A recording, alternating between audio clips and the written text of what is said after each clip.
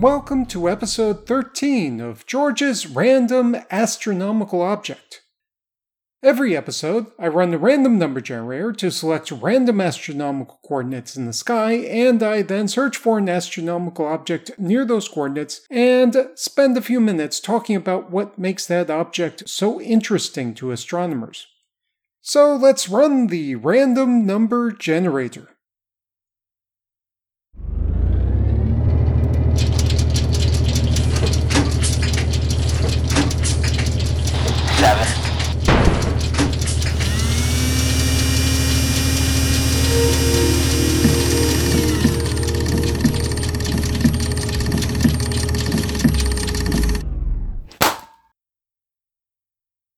The generator has returned the coordinates of 13 hours, 31 minutes, 19.5 seconds right ascension, and negative 54 degrees, 58 minutes, 34 seconds declination.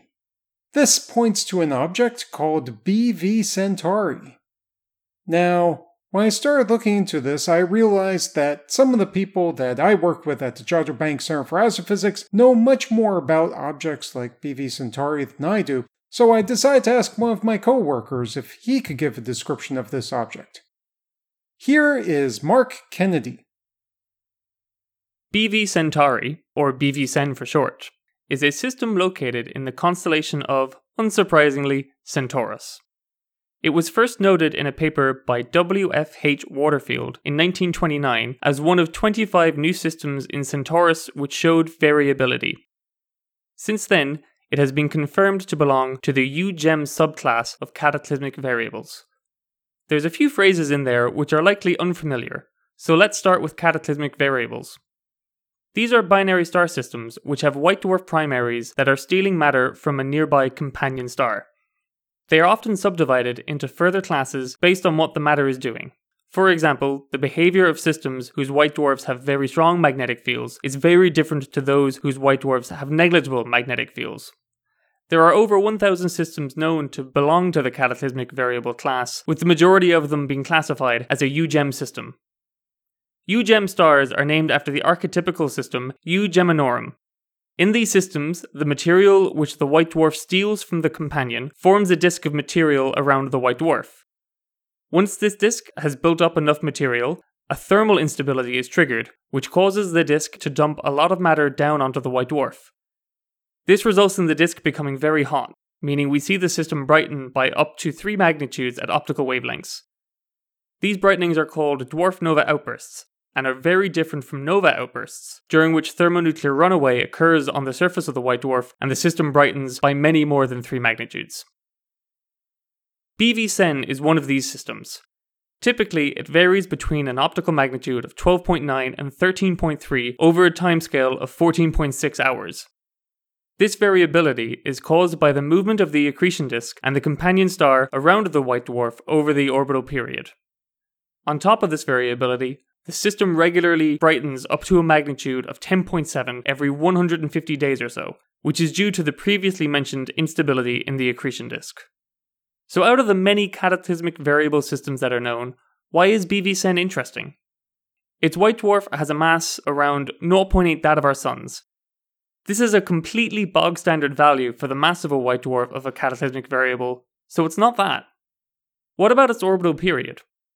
Since the separation between the primary and secondary star in a binary system is dependent on the orbital period, we would expect that systems with short orbital periods, meaning the stars are very close, are the most likely to interact and produce dwarf nova outbursts. This turns out to be true, with the majority of cataclysmic variables having an orbital period that is less than 8 hours. At 14.6 hours, BV-CEN has such a large binary separation that we would not expect the white dwarf to be stealing material from its companion, meaning it should not show outbursts. And yet it does! This has led some researchers to believe that thermonuclear runaway occurred on the surface of the white dwarf sometime in the early 1900s. This eruption would have led to the companion star being subjected to an intense amount of radiation, causing it to inflate and begin the process of mass transfer. As such, the very rare long-period cataclysmic variables, such as BV-CEN, are key in showing us how nova eruptions and dwarf nova systems are related. There is also another reason BV-CEN is an interesting object. It is one of a few systems which researchers have been able to accurately reconstruct the surface of the companion star. This has been done by acquiring optical spectra of the system, isolating the features of that spectrum, which we believe come from the companion star, and then, much like facial reconstruction, these features were used to build an image of the star's surface. The results are quite striking, as they show that a large fraction of the surface of the star is covered by star spots.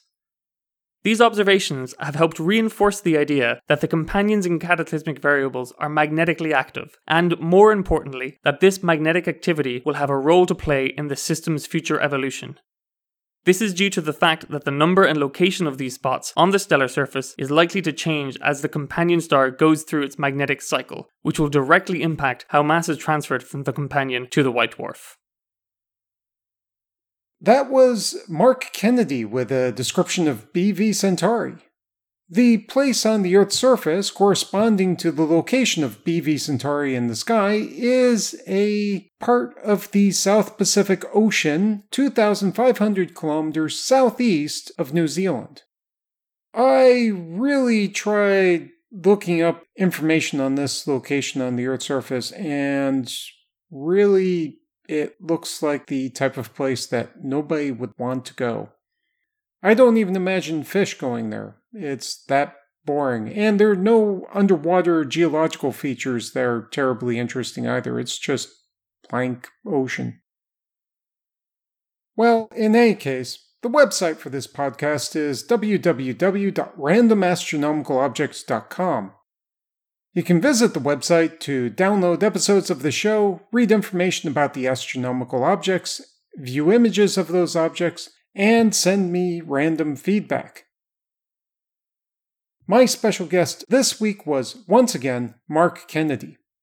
The audio was recorded and edited by George Bendo. The music is Immersion by Sasha Endy at www.sasha-endy.de, which is distributed by filmmusic.io under a CC 4.0 attribution license. The sound effects are from the Freesounds project at www.freesounds.org. Thanks for listening.